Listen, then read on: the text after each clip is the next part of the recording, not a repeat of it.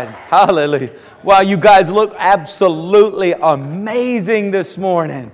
Praise the Lord. Thank you guys for coming out, being a part of what God's doing here at Christian Embassy. We had an amazing first service. I'm still floating in another realm. I'm trying to get my feet on the ground. Wow, the Lord just moved so mightily in our first service, and we're just looking for Him to do the same here right now. Praise the Lord. Because, God is good. I mean, that's right. He is just good. I want you to expect His favor, expect His blessings, expect the anointing of God in a mighty, mighty way. I heard this story, and it fits where I'm going this morning. This lady, unfortunately, her husband, Fred, he passed away, and she was left widowed, and she was so lonely because Fred was a talker. He was one of those husbands that didn't just listen, but he was a talker, and she missed having someone to talk to. Her friends were saying, you ought to get married again. She said, no, it's too soon. I don't even think about that. And then said, you need to get a pet then. And said, well, what do you think I should get? Some said a dog, some said a cat. Some said, you ought to get a parrot. You like someone to talk to? Get you a parrot. So she goes down to the pet store and she tells the pet store owner, I'm looking to get a parrot. I'm lonely. I need something to talk to, and they'll talk to me back. And he said, I got this young parrot just came in. Surely I'll sell him to you. So he sold her the parrot, and she takes the parrot home. And the next day she goes back to the store and she says, something's wrong. He said, what's wrong? He said, this parrot, he won't talk.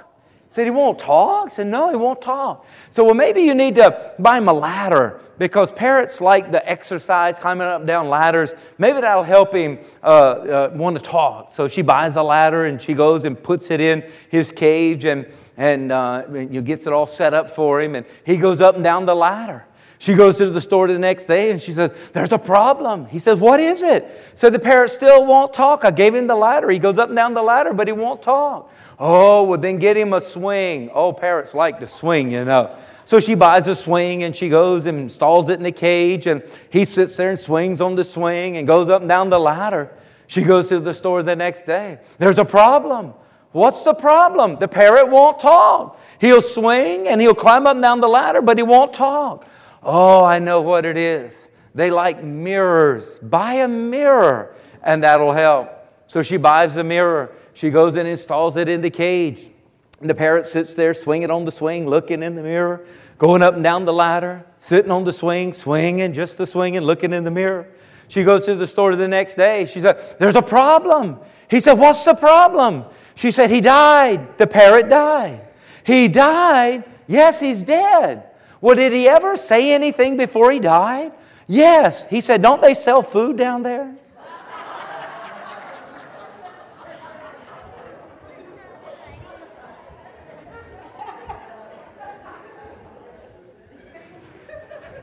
We don't want to live our lives with our swings and our ladders and our mirrors and starve to death. So we're going to eat some word this morning.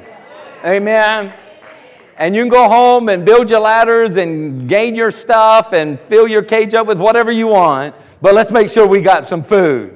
Father God, we pray that by the power of your Spirit, Lord God, who is present here even now, the author of this Holy Bible, that you, Holy Spirit, will speak to us, teach us, lead us into all truth. Remove any veil from our eyes, any scales from our eyes, so that we can see, Lord God, in clarity of your truth and your truth that sets us free. We pray, Holy Spirit, that you would move in ministry, heal and deliver, set people free, God, even while we're preaching. I pray right now in the name of Jesus, Holy Spirit, that you would raise people up from infirmity. You would raise them up from weakness. You would raise them up out of bondage, even at the preaching of your word. Lord God, Holy Ghost, fall upon us afresh and anew. As Peter preached, you, Holy Spirit, fell on those in Cornelius' house, Lord God. As they would go and minister, you would fall on the people and move mightily and do miracles. Lord, we pray for that here this morning. As we preach your words faithfully, that you would fall upon us with anointing and a freshness and a fire and a power and a passion, Lord God, like we've not experienced in a long time, we pray. And God, we pray that you would help us stay true to your word, for it is in Jesus' name we pray. And everyone said, Amen. We're going to be looking this morning at the power of decree. The power of decree. If you see something wrong, you need to say something right. we need to learn what to say. We need to learn the power that is in our words as we learn how to decree a thing and bring that which is in heaven to earth. Jesus taught us to pray, Thy kingdom come, Thy will be done on earth as it is in heaven. And that should be our daily prayer, He said. We should be praying to usher in heaven on earth. And one way we can do that is through the power of decree. We're going to be picking up in a story in 2 Kings chapter 6, beginning at verse 24, about a terrible time in the life of some of Israel's history. And this is picking up at verse 24. And it happened after this that Ben-Hadad, who was a king of Syria, gathered all of his army and went up and besieged Samaria. And there was a great famine in Samaria, and indeed they besieged it until a donkey's head was sold for 80 shekels of silver, and 1/4 of a cob of dove droppings for 5 shekels of silver. Then, as the king of Israel was passing by on the wall, a woman cried out to him, saying, Help my lord, O king. And he said, Well, if the Lord does not help you, where can you find help for you? From the threshing floor or from the winepress? Then the king said to her, What's troubling you? And she answered, Well, this woman said to me, Give your son that we may eat him today, and we will eat my son tomorrow. So we boiled my son and ate him. And I said to her on the next day, Now you give your son that we may eat him. But she hid her son. Now it happened when the king heard the words of the woman that he tore his clothes. And as he passed by on the wall, the people looked. And then underneath he had sackcloth on his body. Then he said, God, do so to me, and more also, if the head of Elisha, the son of Shaphat, remains on him today. But Elisha was sitting in his house, and the elders were sitting with him. And the king sent a man ahead of him. But before the messenger came to him, he said to the elders, Do you see how this son of a murderer has sent someone to take away my head? Look, when the messenger comes, shut the door and hold him fast at the door. Is not the sound of his master's feet behind him? And while he was still talking with them, there was a messenger coming down to him. And then the king said, Surely this calamity is from the Lord. Why should I wait for the Lord any longer? Then Elisha said, Hear the word of the Lord. Thus says the Lord, Tomorrow about this time, a seah of fine flour shall be sold for a shekel, and 2 seahs of barley for a shekel at the gate of Samaria. So an officer whose hand the king leaned answered the man of God and said, Look, if the Lord would make windows in heaven, could this even happen, or could this be? And he said, or Elisha said, In fact, you shall see it with your eyes, but you shall not eat of it. I want to talk to you this morning and encourage you to see from the Word of God how God has set things up in our lives even today, and how there is heaven's power in a decree, so that you'll be willing to open your mouth and to say something to put a stop to what the enemy is doing. Now, I know that the enemy is working against you. I know that there are some mountains that He's placed before you, but Jesus says we've got to learn to speak to our mountain. Jesus said we must say something to that tree that is rooted in your life, that it be plucked up and it be removed. Because there is power in a decree, and we need to learn to say something. That we have to take the Word of God and we have to decree it. And you're not going to do that in faith unless you believe what the Word teaches of its great power. If you study the life of Jesus, you will see that He so simply yet powerfully decreed a thing like, your sins are forgiven you.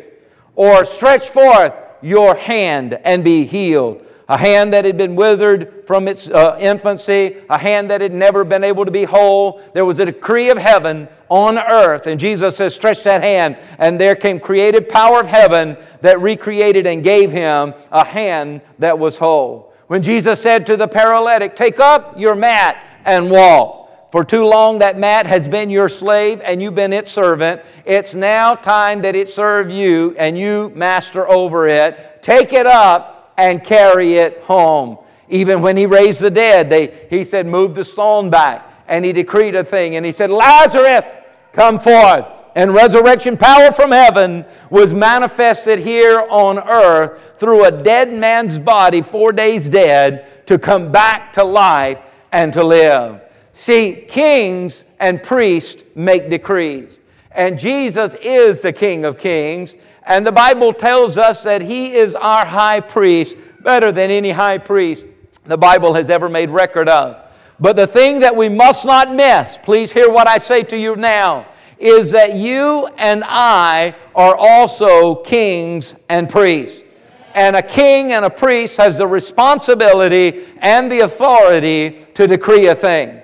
And being that you are kings and being that you are priests, you have the authority as well as the responsibility to decree a thing and let heaven invade the earth.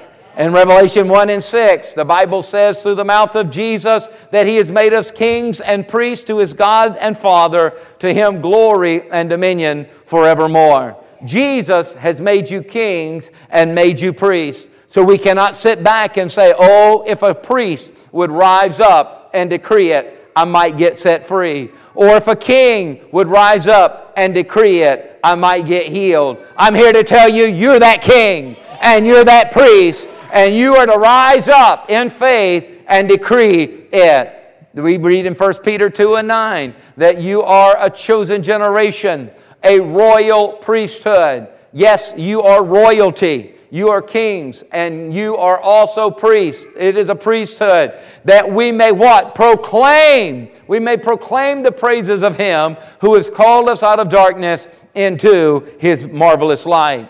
So I appeal to you as sons and daughters of God, as kings and priests unto God. For goodness sakes, the enemy is trying to take over your life. The enemy is trying to destroy you. Don't let him have another second of your life. Don't let him have another second of your day. Don't let him call the shots so that he can do whatever he wants to do. It's time that we know who we are and whose we are and what we are to do. We are to put up resistance. I'm calling you today to put up a fight against the enemy, to put up a fight, to put a stop to it, to put him out of your house, to put him out of your mind, to put him out of your body, to put him out of your finances. It's time to fight back. I say it's time to fight back. Somebody has got to say something. God has given you authority and God has given you power over the enemy. Over all the power of the enemy, you have authority to cast him out. You have authority to say a thing and that thing be accomplished. And on the other hand, God has been so good to us. The devil's been bad, but God is so good. So I would say, for goodness sake, say something about His goodness. Say something about His mercy. Say something about His kindness. Say something about His power. Let this earth be filled with the praises of men and women of God, sons and daughters of God, kings and priests of God, who decree in this nation, in the nations of the world, and in our life, that our God is good, that our God is all-powerful, that our God is merciful, that our God is gracious, that our God is forgiving. Come on now. If you have breath in your body, the Bible says you ought to say something. Yes, you can take the stringed instruments, He said, and praise me. He said you can take the harp and the lyre. You can take the trumpet. You can take these instruments and praise me. But He says, don't you leave it up just to the instruments. If there's breath in your body, let everything that hath breath praise ye the Lord. Hallelujah. If you believe God is a good God, you ought to say something. The world needs to hear about how good He is. The world needs to hear about how powerful He is. The world needs to hear about how forgiving He is. I'm telling you, it took a teenage boy who heard a covenant representative of hell, Goliath, saying something. See, the devil copies what the Lord gives us. The devil copies it. So there's a covenant representative decreeing a demonic thing, decreeing bondage, decreeing fear, decreeing defeat, decreeing 40 days. He's going on, decreeing this thing that you Israelites are going to come in as slaves. You Israelites are going to lose your homes. You Israelites are going to lose your freedom. You Israelites, we're going to treat you, the dogs will be treated better than you for 40 days. But a little teenage boy boy delivering his brother's lunch. He comes in and he hears it. And he says, wait a minute, why ain't somebody saying something? If they need a covenant representative, and what they would do in those days, instead of everybody fight, each side would send a covenant representative. And your covenant representative would represent, that was the best of the best they had. And if the covenant representative won, then all of you won. And nobody else had to fight. And if the covenant representative lost, then all of you lost. And you were in bondage and in slavery. Well, no covenant representative would stand up. It sounds like what I see in society today, where it's like no covenant representative of heaven will stand up for the holiness of God, for the righteousness of God. But David says, if nobody else will say something, I'll say something, I'll go. And he gets there and he says, I'm not coming at you coming at me with that spear, and you're coming at me with that sword and your shield, but I come at you in the name of the Lord. Hallelujah. I'm coming at you with a word.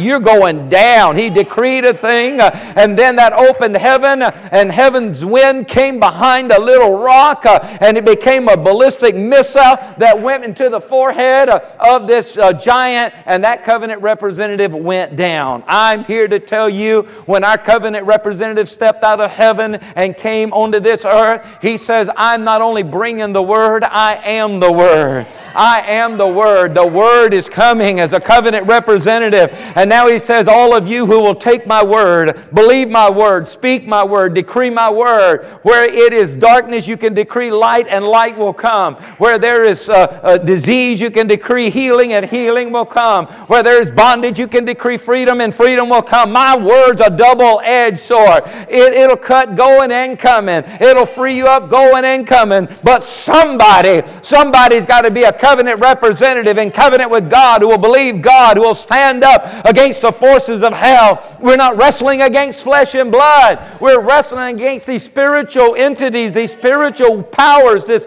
wickedness, these entities of heavenly places that are coming against us. But let me tell you what, greater is He who is in us than he who is in the world.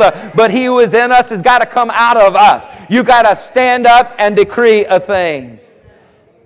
Our story is Samaria is going through this famine.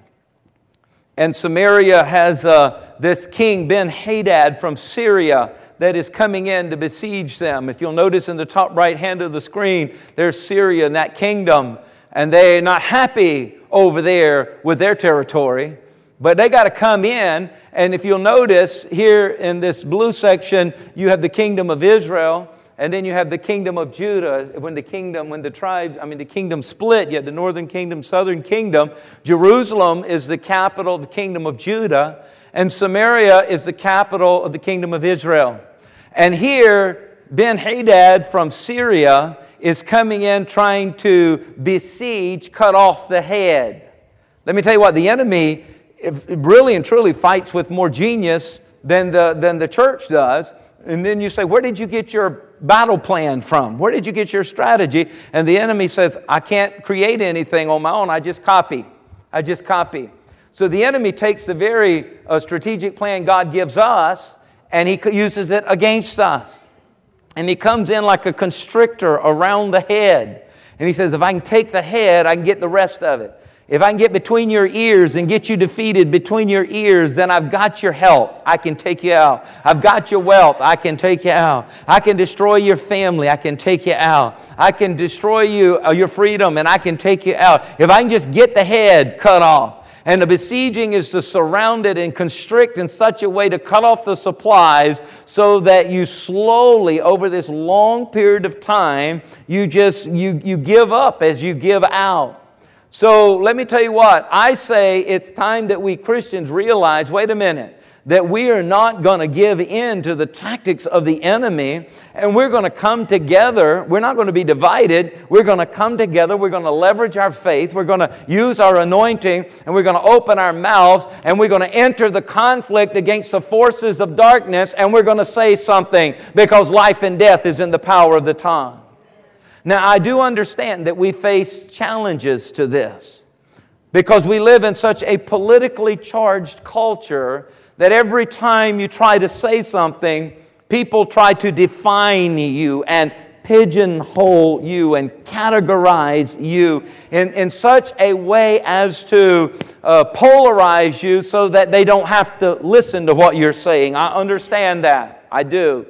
And what people many times don't realize is that they are being influenced by these spiritual wicked powers in high places. They don't even see it. They don't realize that they're pawns in the hands of the enemy. They don't realize that they are being moved around on the chessboard of life. They don't realize that their talents and their energies are being used for an evil plot. They don't see it. Now let me tell you this, that the tactic of the enemy, this is a tactic of his, where he says to say something against an agenda is to hate the person. Now let me tell you right up front, this is manipulation from the forces of hell to keep you silent. Because let me remind you, everybody's got an agenda. Look to your left, look to your right. Everybody's got an agenda. The Republican Party has an agenda.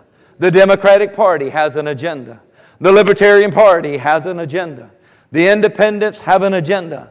The Green Party has an agenda. The Tea Party has an agenda. The Birthday Party has an agenda. The Shower Party has an agenda. The Socialists have an agenda. Fascism has an agenda. Communism has an agenda. They all have agendas. They all do. And sometime when you come to say something, you're going to smack somebody's agenda. But that doesn't mean just because you disagree with their agenda, doesn't mean you hate them.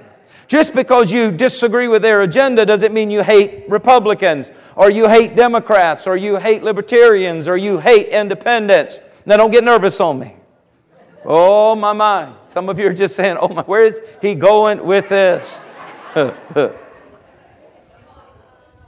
Is it possible to disagree with the agenda, to say something about an agenda that violates the agenda of heaven without hating the person? Yes, it is. Jesus did not call us to hate people. He called us to love people. Amen? But people you love can be controlled or influenced by evil that is trying to harm them, who has an agenda to be destructive to them and their family. And if we really love them, we must say something. Any parent knows what I'm talking about. Anyone who has responsibility over people's life and their destiny know what I'm talking about. And I believe our society is under siege by violent and fierce spirits, just like in the day coming against Samaria. And these spirits are not come to be passive. Let me tell you, they come to besiege our generation. And they are producing a famine of morality. You see it all around. They're besieging our generation, and they're producing a famine of goodness, and a famine of prosperity, and a famine of health. There are more medical communities now per capita for people than ever before. There are more people dealing with sickness and on medication than ever before. It is an epidemic. Let me tell you what. I'm not saying that you being sick or dealing with a sickness is a bad thing, but I'm telling you that sickness is a bad thing. It didn't come to help you. It didn't come to give you wealth. It didn't come to give you health. It didn't come to give you promotion. It is trying to destroy your body, and you don't like it. You don't like it. There's a famine of health. There's a famine of brotherhood. And we're living in perilous times, while the temptation for the church folks is just to talk about themselves and play religious games. Somebody's got to say something. Somebody's got to open their mouth and say the devil is a liar. The devil, you're not going to take this generation. 2019 was not given to those that were here in the 1920s. It was given to us. They said what they said in their day. It's time for us to say what God wants said in our day. Hallelujah. See, the temptation, if we're not careful in this day, is just to give folks cheap motivational talks and telling them how to be happy on Tuesday and how to be happy on Thursday, and telling them how to have a little success in life and maybe how to get a new car or to make a new friend. Somebody needs to say something. I'm telling you, if we spend all of our time just giving pep talks, then we are ignoring the root to all the problems that is coming against us. Church, we are under siege. The day and age we live in is under siege. We have a real enemy. He has a real strategy. He is engaged in the offensive, and the enemy has surrounded us and causing a famine in the land. Somebody has to say something to Ben-Hadad and said, it's time for you to get out of our Samaria and get back to your Syria. Get back to the hell you came from. Somebody's got to say something. Here's Ben-Hadad, the king of Syria, represents the devil, and he's trying to starve to death the people of God. I'm telling you, he has gotten to the place where they're having to pay $80 plus for a donkey's head to try and eat some of the meat off of the bone of a donkey's head. They're paying $5 to $8 for half a scoop of dove's dung to try and eat it and survive. It's so bad that the Bible says that there's the king who heard one of the mothers complaining because she was duped and tricked into giving up her son to be the meal for the day, and promised that the other mother would give up her son to be the meal for tomorrow. They're eating their own children. Somebody has got to deal with this Ben-Hadad. Somebody's got to deal with this Syria because they've taken the high ground. They're trying to snuff off the very life. Somebody's got to rise up and say, Satan, you've held us bondage long enough. Satan, you've robbed from us long enough. And Elisha made a decree. And when he made a decree, the Bible says that these 4 lepers who were outside the city gate because of their leprosy, they were sitting there waiting to die. They are sandwiched between the army of Syria, who has surrounded Samaria, and Ben-Hadad and his soldiers and all that they had. And they are sandwiched between the enemy, and they're sandwiched between the city because they can't go in the city because of their leprosy. They're starving to death. And when the decree came from Elisha, decreeing that heaven would invade the earth and bring about a change, something changed in these 4 weak men.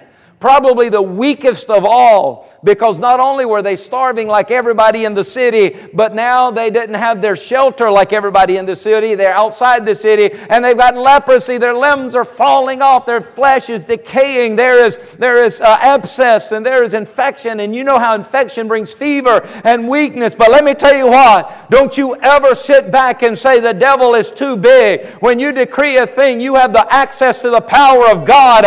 And God says, I'll take the weak things and I'll use the weak things to show forth my strength. Hallelujah. That I'll get all the glory. So these 4 lepers said, wait a minute, should we just sit here until we die? If we go in the city, they're not going to accept us, and they're dying anyway because they're starving to death. And if we go to the army, they may kill us. We're dying anyway. But maybe they'll cast us some bread to keep us at a distance and we can get some food. We're not going to sit here till we die. So then they start moving towards the enemy's camp at twilight.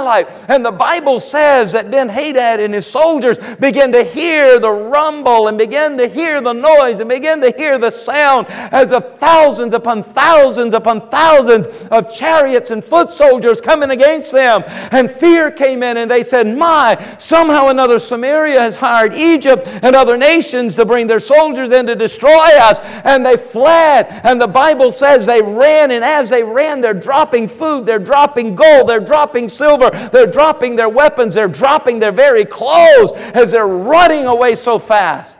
And these 4 lepers go in, and here's all the food and gold and silver and weapons and clothes.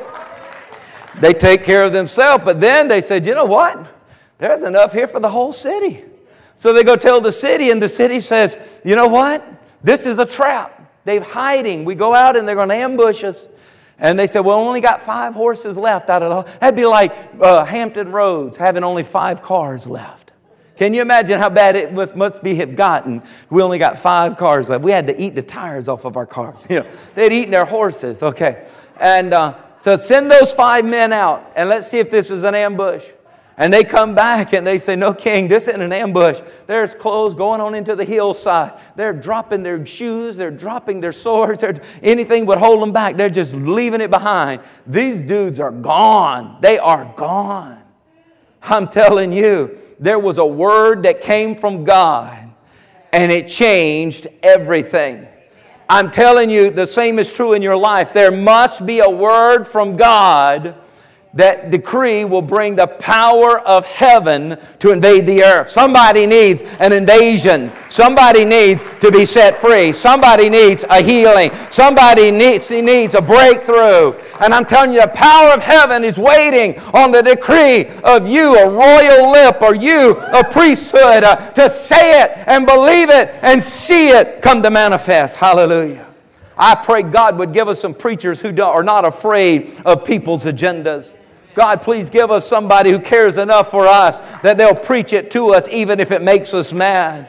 God, help us have some godly men and godly women who are willing to shake something up for the glory of God, to take the fight to where the enemy is.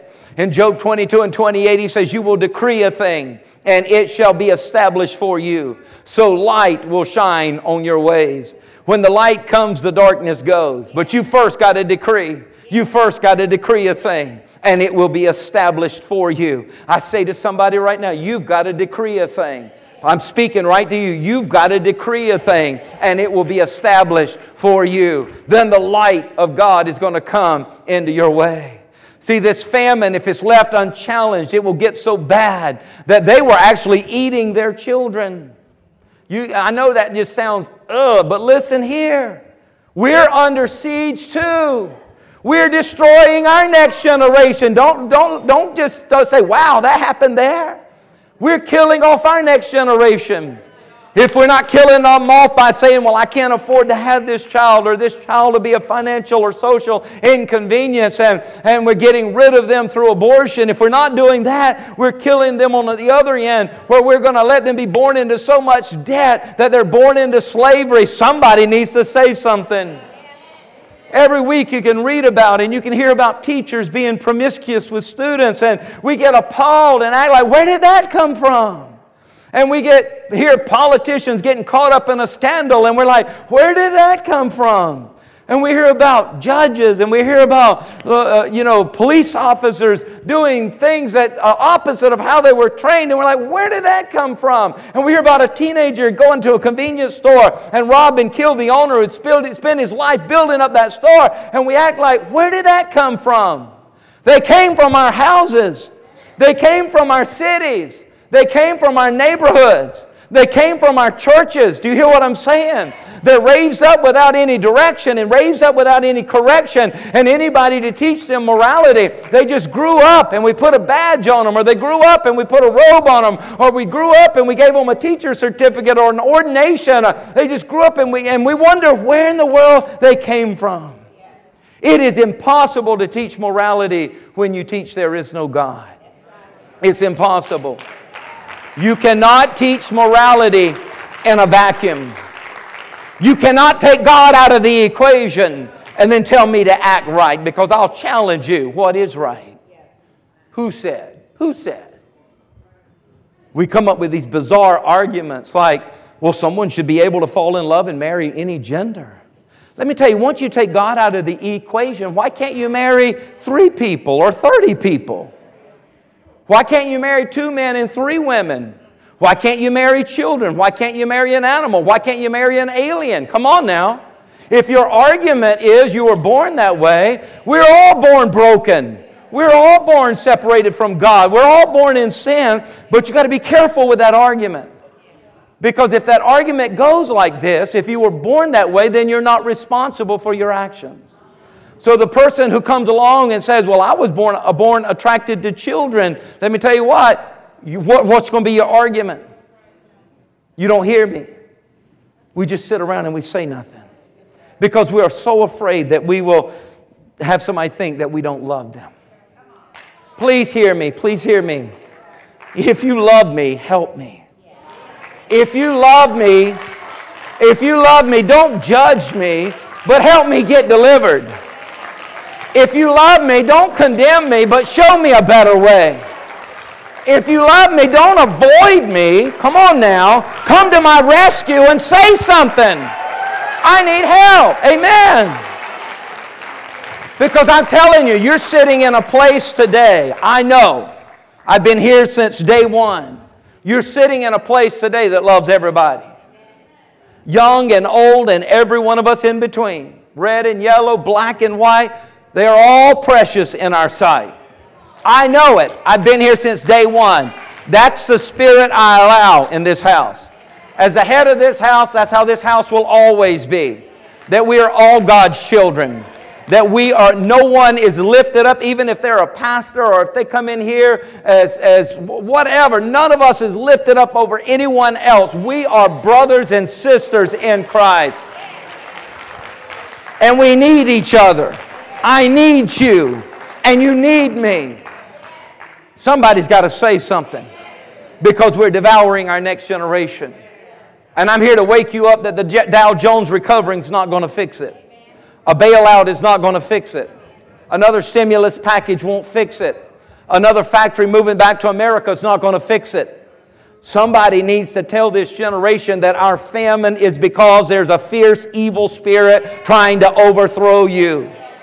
And it won't be all right until somebody stands up against it. There is a Goliath in the land, and there needs to be a David spirit that will rise up and say something. Until someone takes the authority to rise up and speak God's word over the situation and decree it. Now remember, we're not fighting flesh and blood. We're coming against principalities and powers and rulers of darkness and spiritual wickedness in high places.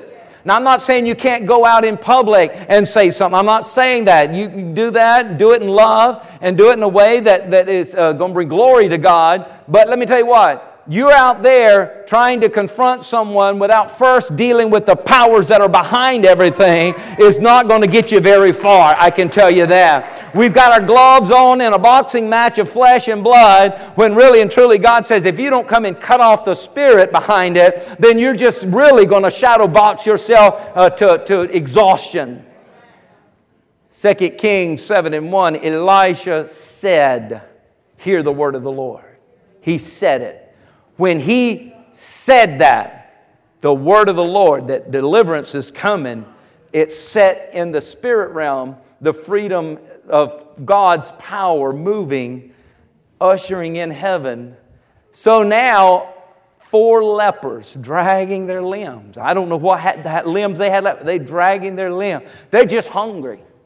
They said, we're going to die anyway. Well, at least let's try to get some bread. Kind of like that parrot. Do they sell any food there, you know? I need something to eat. And God used that weak situation to turn the whole thing around. Elisha decreed a thing and it was established. And the siege was broken. And the famine was over.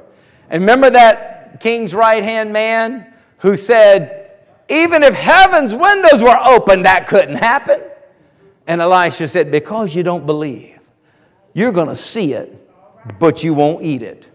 When they're selling a pound of flour for $1 and 2 pounds of barley for $2 or $1, from today spending $80 for a donkey's head bone, you know, and $5 for dove's dung, okay? Tomorrow there's going to be such a supply that you can get all you want. And because you don't believe it, you'll see it, but you won't taste it. Don't be in that man's shoes. God gave us that character because the temptation, if we're not careful, is we'll take those sandals. The next day came and the king told him to open the gate. And when the 5 men came back and said, it's not a trick. There's more food, more gold, more silver, more weapons. There's more stuff there than we could, the whole city can have it.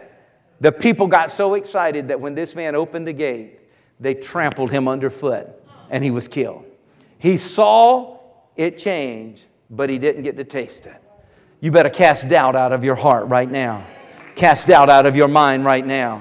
And say, wait a minute, I was created by God to be a royal priesthood. I am placed here to decree what is in heaven comes to this earth. Jesus taught me to pray, thy kingdom come, thy will be done on earth as it is in heaven. I am the conduit. I am the connector. I am the ambassador. I am the one that God needs to use to bring forth heaven on earth. See, when you don't have strong words coming into your spirit, it's easy for you to be overthrown by a fierce spirit. And that's why I'm preaching like I am today. I want to stir somebody. I want to shake somebody. I want to wake somebody. Because let me tell you what, we have our young kids, this generation, and there's these kids and these teenagers and these young adults and going into college who are going into classrooms and they're going into college and they feel overwhelmed, besieged, and surrounded. They're trying to get good grades, but they're made to feel less than because they don't believe they came from a monkey. They told that you cannot believe that God created the heavens and the earth. And they're ridiculed by mixed up professors who just get their kicks out of messing with little kids' minds. But I got some news for you. I don't feel intimidated and I don't feel backed up by anybody who is so bizarre in their thinking, who try to convince me I come from evolution. My Bible tells me that God created man in His image and in the likeness thereof, and He breathed His breath into us, and we became living beings, living souls. Hallelujah. And I know that when you take the divinity out of life, it's easy to march the streets for the right to kill your own children. When you take divinity out of life, it's easy for you to devalue life because you don't see that God is a part of life. But let me tell you what, you got to be careful because there's another generation coming up behind you and they will shoot each other over a pair of tennis shoes. And you're like, where did that come from? And let me tell you what, when you get old, if you're not careful, if you don't say something, if you don't come against this spirit, when you become financially a burden, when you become socially inconvenient, they'll be snuffing you out as well and saying, come on, it's time for you to go. Your inheritance is mine. I'm not going to let the medical community eat up your funds. No, and now you're out of here. And you're going to be like, how could you do this? Because you didn't say anything. You let everybody believe that there was no divinity in life, that God was not real, and you let everybody believe that you could do with life, you could kill life, you could expose of life anytime you wanted. It really didn't matter. Let me tell you what, it all comes from this fierce spirit that says life does not come from God. Therefore, you have authority over it. I'm here to say something today. Life did come from God. It does come from God. Therefore, life is a divine thing, and you don't get to just do with it whatever you want to do with it. It's time somebody starts saying something. If we'll start saying something, it'll change the hearts of people. The Bible says that during this famine, Elisha is sitting in his house, and Elisha represents the prophetic word of God. And God first related to man through a voice. That's so important to God. See, the first power of words was not communication. The first power of words was creation, if you remember the story.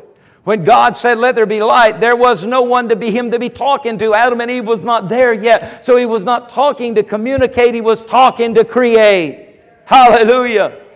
And Hebrews says that through faith we understand that the worlds were framed by the Word of God. Do you hear me there?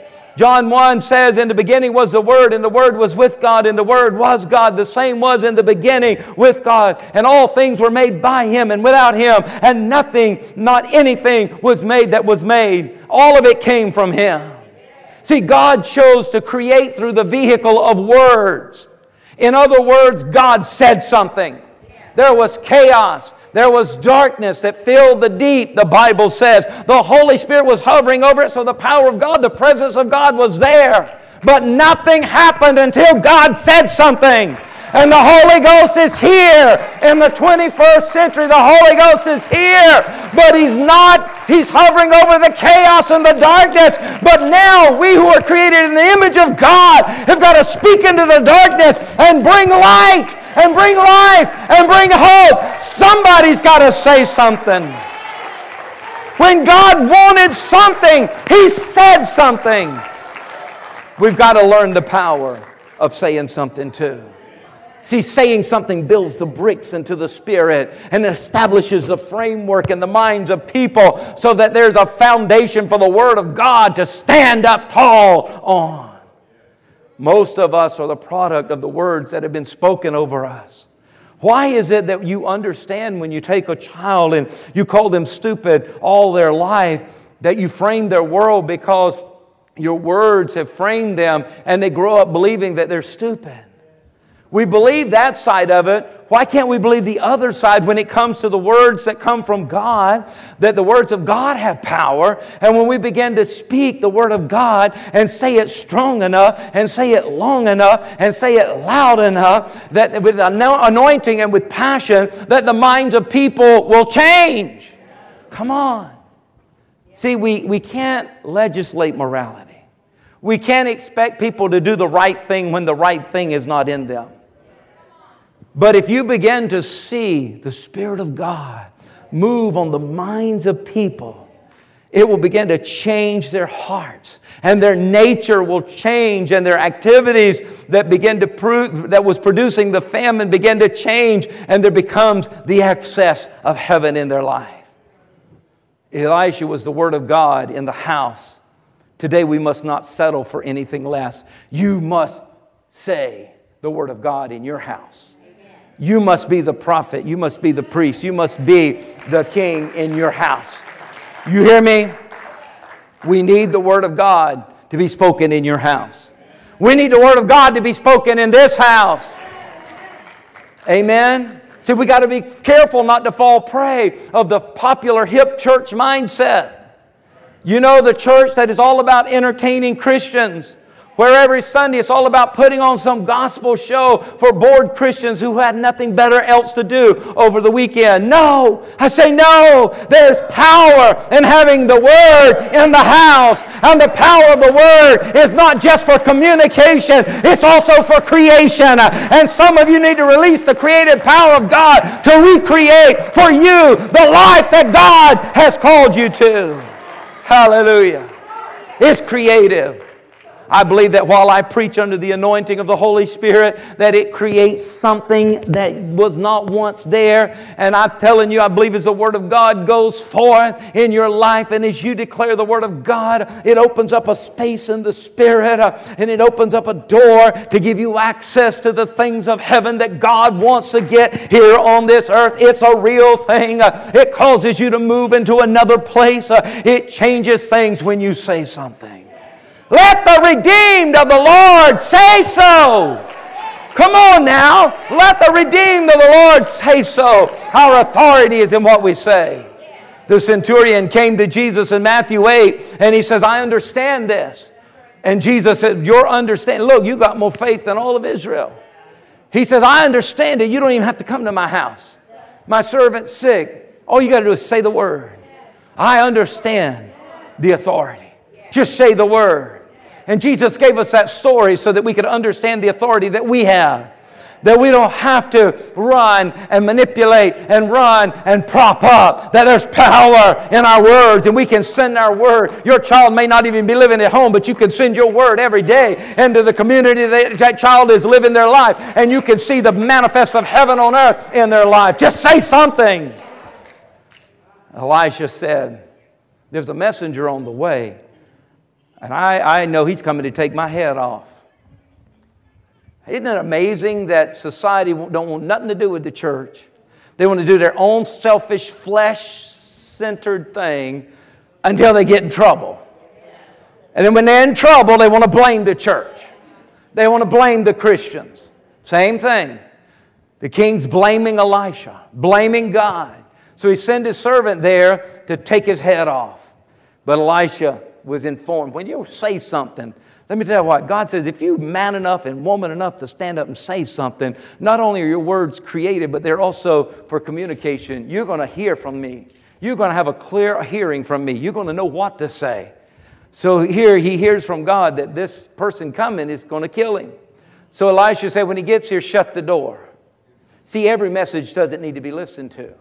You got to learn when to say shut the door. Or hand in your face. I don't receive that. I don't receive that. You can believe that. You can say that if you want, but I don't receive that. I'm never going to amount to anything. I'm not going to receive that. You better be careful listening to CNN and NBC and Fox and Wall Street and all the stuff. You got to be careful letting them frame your world. Remember, there's an agenda behind all of it.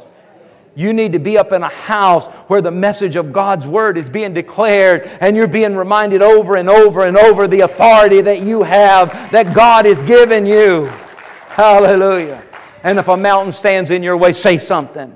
If a sycamore tree stands in your way and it seems rooted down, say, you roots, you're not intimidating me. You got to be plucked up. You got to say something.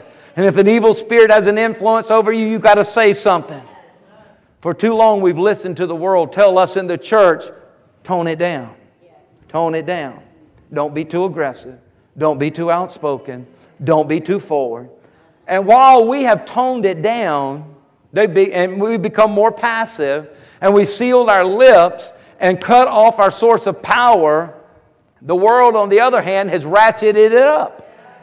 These fierce spirits come in and they've tried to take the whole generation over with New Age and psychics and divination and drugs and trouble and promiscuity and flesh living. Let me tell you what.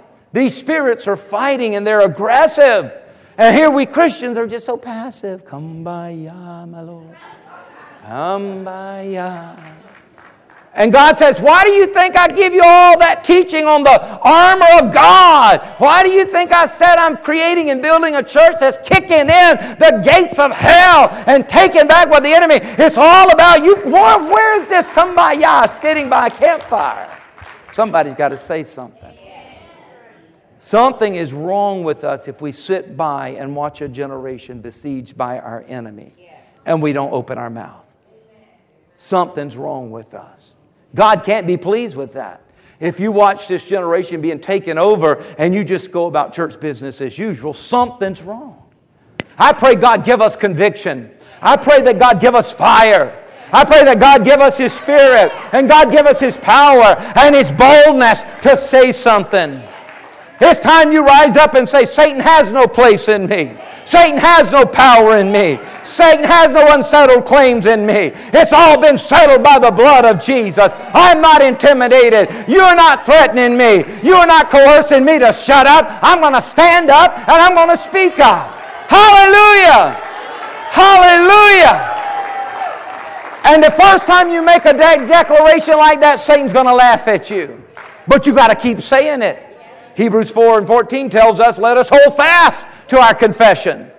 Don't you let your confession go. Hebrews 10:23, let us hold fast to the confession of our hope without wavering.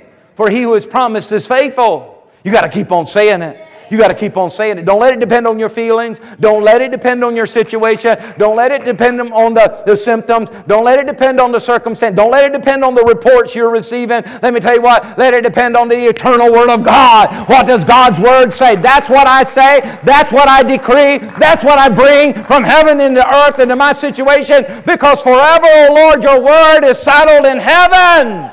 Forever. Forever. It's settled. Hallelujah. Satan has no place in us, no power over us, no unsettled claims against us. Hallelujah. Then they cried out to the Lord in their trouble. Maybe you're in trouble today. Here's a good scripture. Cry out to God. They cried out to the Lord in their trouble. He saved them out of their distresses. What did He do? He sent His Word. He sent His Word. He sent His Word. You and I have the responsibility and the privilege and the authority to decree that Word, to decree the Word, because the Word is here and healed them and delivered them from all their destructions. Do you hear me? We've got to start saying something. You've got to say, I am redeemed. I am the favored of God. I've been grafted into the vine. I am a recipient of the blessing of Abraham. I'm blessed coming in, and I'm blessed. You got to say it. You say, Pastor, you say that every Sunday. You better believe I say it every Sunday. Come on Wednesday, and you hear me say it as well. I'm blessed in the city, and I'm blessed in the field. Do you hear me? I'm healed. I'm delivered. I'm free. I'm saved. I'm sanctified. I'm filled with the Holy Ghost. I have the Spirit and the power of God. I don't have the spirit of fear, no, but I've got power, love, and a sound mind. I've got the Spirit of Christ. I've got the same Holy Ghost that raised Jesus from the dead. He dwells in me. He is quickening my mortal body. He is giving life to me. He's giving energy to me. He's giving power to me. He's giving wisdom to me. He's giving direction to me. Hallelujah. I want to be like Peter on the day of Pentecost. He said, I got to say something. When the Holy Ghost came, he said, I got to say something. But people are in trouble. The people of God are in trouble. They're in darkness. He said, I got to say something. And when the Holy Ghost came, he had the boldness to say something. And a miracle of heaven invaded the earth called the church.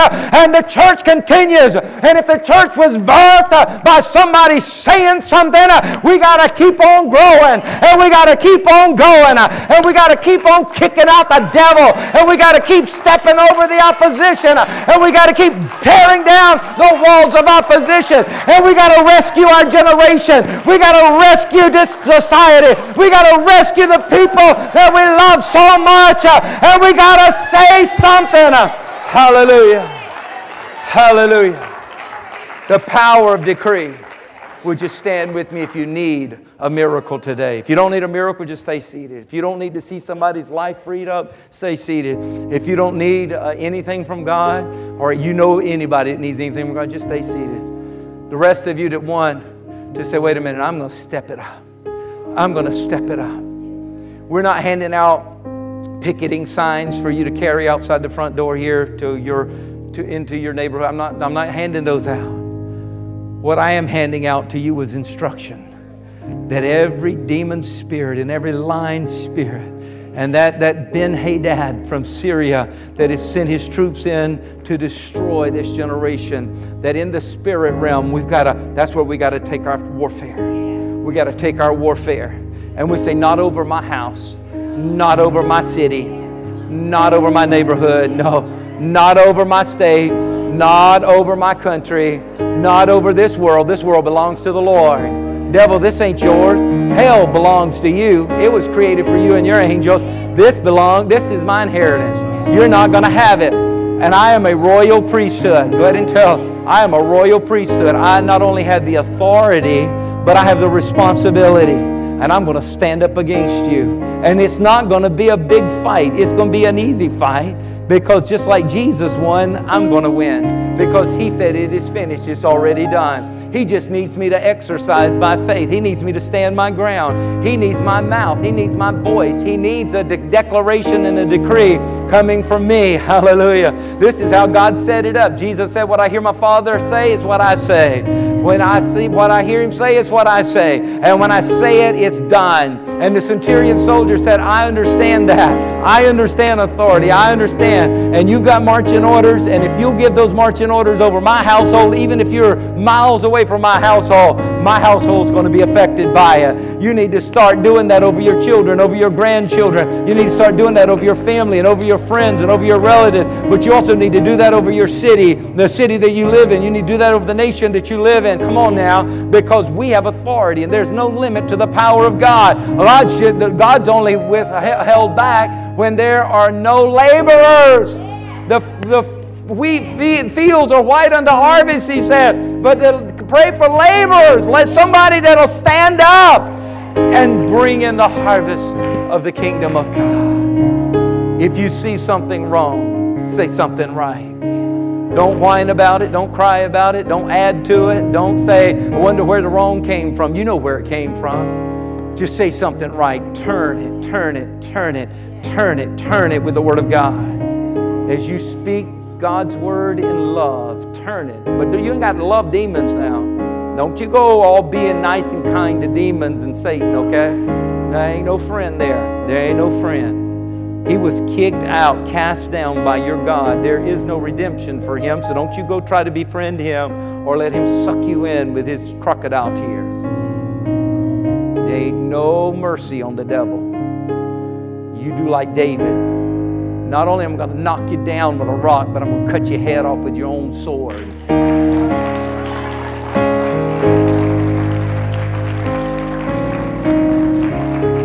A headless man don't have a voice anymore. David silenced the decree of hell that was causing such havoc. You can silence the decree of hell that's causing so much sickness and disease and loss and pain in your life. And cut it off. No mercy. Power of a decree. Father, we stand in your presence even now, Lord God, in need of miracles from heaven on earth. In need, Lord God, to see a transformation and a turnaround in this generation that we live in. Lord God, it's on a slippery slope and it's going faster and gaining momentum and moving in the opposite direction. And Lord, we thank you for awakening us and bringing us to the forefront and showing us our place and showing us our responsibility. So Lord God, I pray each and every person here would hold true to their their responsibility and the authority that they have. And Satan, we come against you in the name above every name. In the name of Jesus, we rebuke you. In the name of Jesus, we resist you. You got to go. Go. As the Syrians fled, we are told to resist you and you will flee. So we resist you now in the name of Jesus. You're not going to have my health. Go ahead and tell him, devil. You're not going to have my health. You're not going to have my wealth. You're not going to have not 1 year, not 1 month, or 1 day, or 1 hour, or 1 minute, or 1 second of my life. No! You got to go. You got to go. Drop the stuff you've been stealing as you go. Drop it in the name of Jesus. You're not going to take my children. You're not taking my children to hell with you. You're not taking my grandchildren to hell with you. You're not taking my family, my mother, my father, my grandparents to hell with you. You're not taking my friends to hell with you. You're not taking them. I come against you in the name of Jesus. I decree they will live and serve the Lord. I decree they will serve the Lord. I decree it. They will be saved. They will be delivered. Their eyes will be opened. And they'll see the salvation of God. Hallelujah. Maybe there's someone tuning in or someone here this morning, and you're thinking these thoughts right now, because the devil don't play fair. He says, you're not saved. You're not a child of God. You're not a royal priesthood. You're not a king or a priest. That's for those that are saved. You're not saved. The good news is you can get saved right now. The good news is right now you can open your heart up to Jesus and say, Jesus, Jesus, come into my heart. First thing you need to take care of is the sin in your life. We're all sinners. We all were born in sin, and our wages of our sin is death, but there's a gift from God of eternal life. We owe a debt we can't pay, but Jesus came to pay a debt He didn't owe, and He's willing to pay your account in full right now. If you'll just open your heart and invite Him in. Say, Jesus, come into my heart, come into my life. Forgive me of my sins. Forgive me, Lord. Humble yourself before Him. Say, Lord God, do in me what I can't do for myself. Forgive me. Cleanse me. I believe. Just go and tell Him, I believe. Jesus, you are the gift of God. You are the gift of salvation. I believe that you are alive. Come live in me, Lord. And then confess with your mouth His Lordship, which means I surrender to Jesus. I'm going to live for you, Jesus. No one did for me what you've done. I'm going to live for you. I'm going to serve you. I'm going to honor you. And the Bible says you can pray a prayer like that. The Bible says you're saved. The angels rejoice in heaven as your name is written in the Lamb's book of life. Hallelujah! You're a son or daughter of the Most High God. You're a royal priesthood. You now have authority and responsibility and the privilege to decree. Hallelujah. And if you have given your life to the Lord and you're new in this, let me tell you what, come see me or see Pastor Radika at the Welcome Center or anyone at the Welcome Center and say, I need a Bible. I've given my life to the Lord. We can give you instructions and information about times we get together, and we can help disciple you and answer any questions that you have. Just let us know so that we can come alongside and help you grow in the things of the Lord. Hallelujah. Is everybody in here ready to go out of here decreeing it in the name of Jesus? Not letting Ben-Hadad have your home and have your health anymore? Would you lift your hands to the Lord? Lord, we lift our hands to you as we close, and we say thank you, Lord. Thank you, God, for giving us this authority. Thank you for giving us this power. Thank you for giving us this responsibility. We not only hear it, but we're going to do it. We're not hearers of the word only, but we're doers of the word. And we're going out this week, Lord God, to advance your kingdom here on earth as it is in heaven. Use me mightily. Go ahead and let that be your prayer. God, use me mightily. I want to be used by you. Father, I pray your blessings and your anointing. I pray your healing virtue. I pray your power deliverance upon each and every person. Raise them up in their strength and in their health and in their wholeness in Jesus' name as we go into this week. May God bless you. May the love of God go in and with you as you go. Come on, give God a big hand.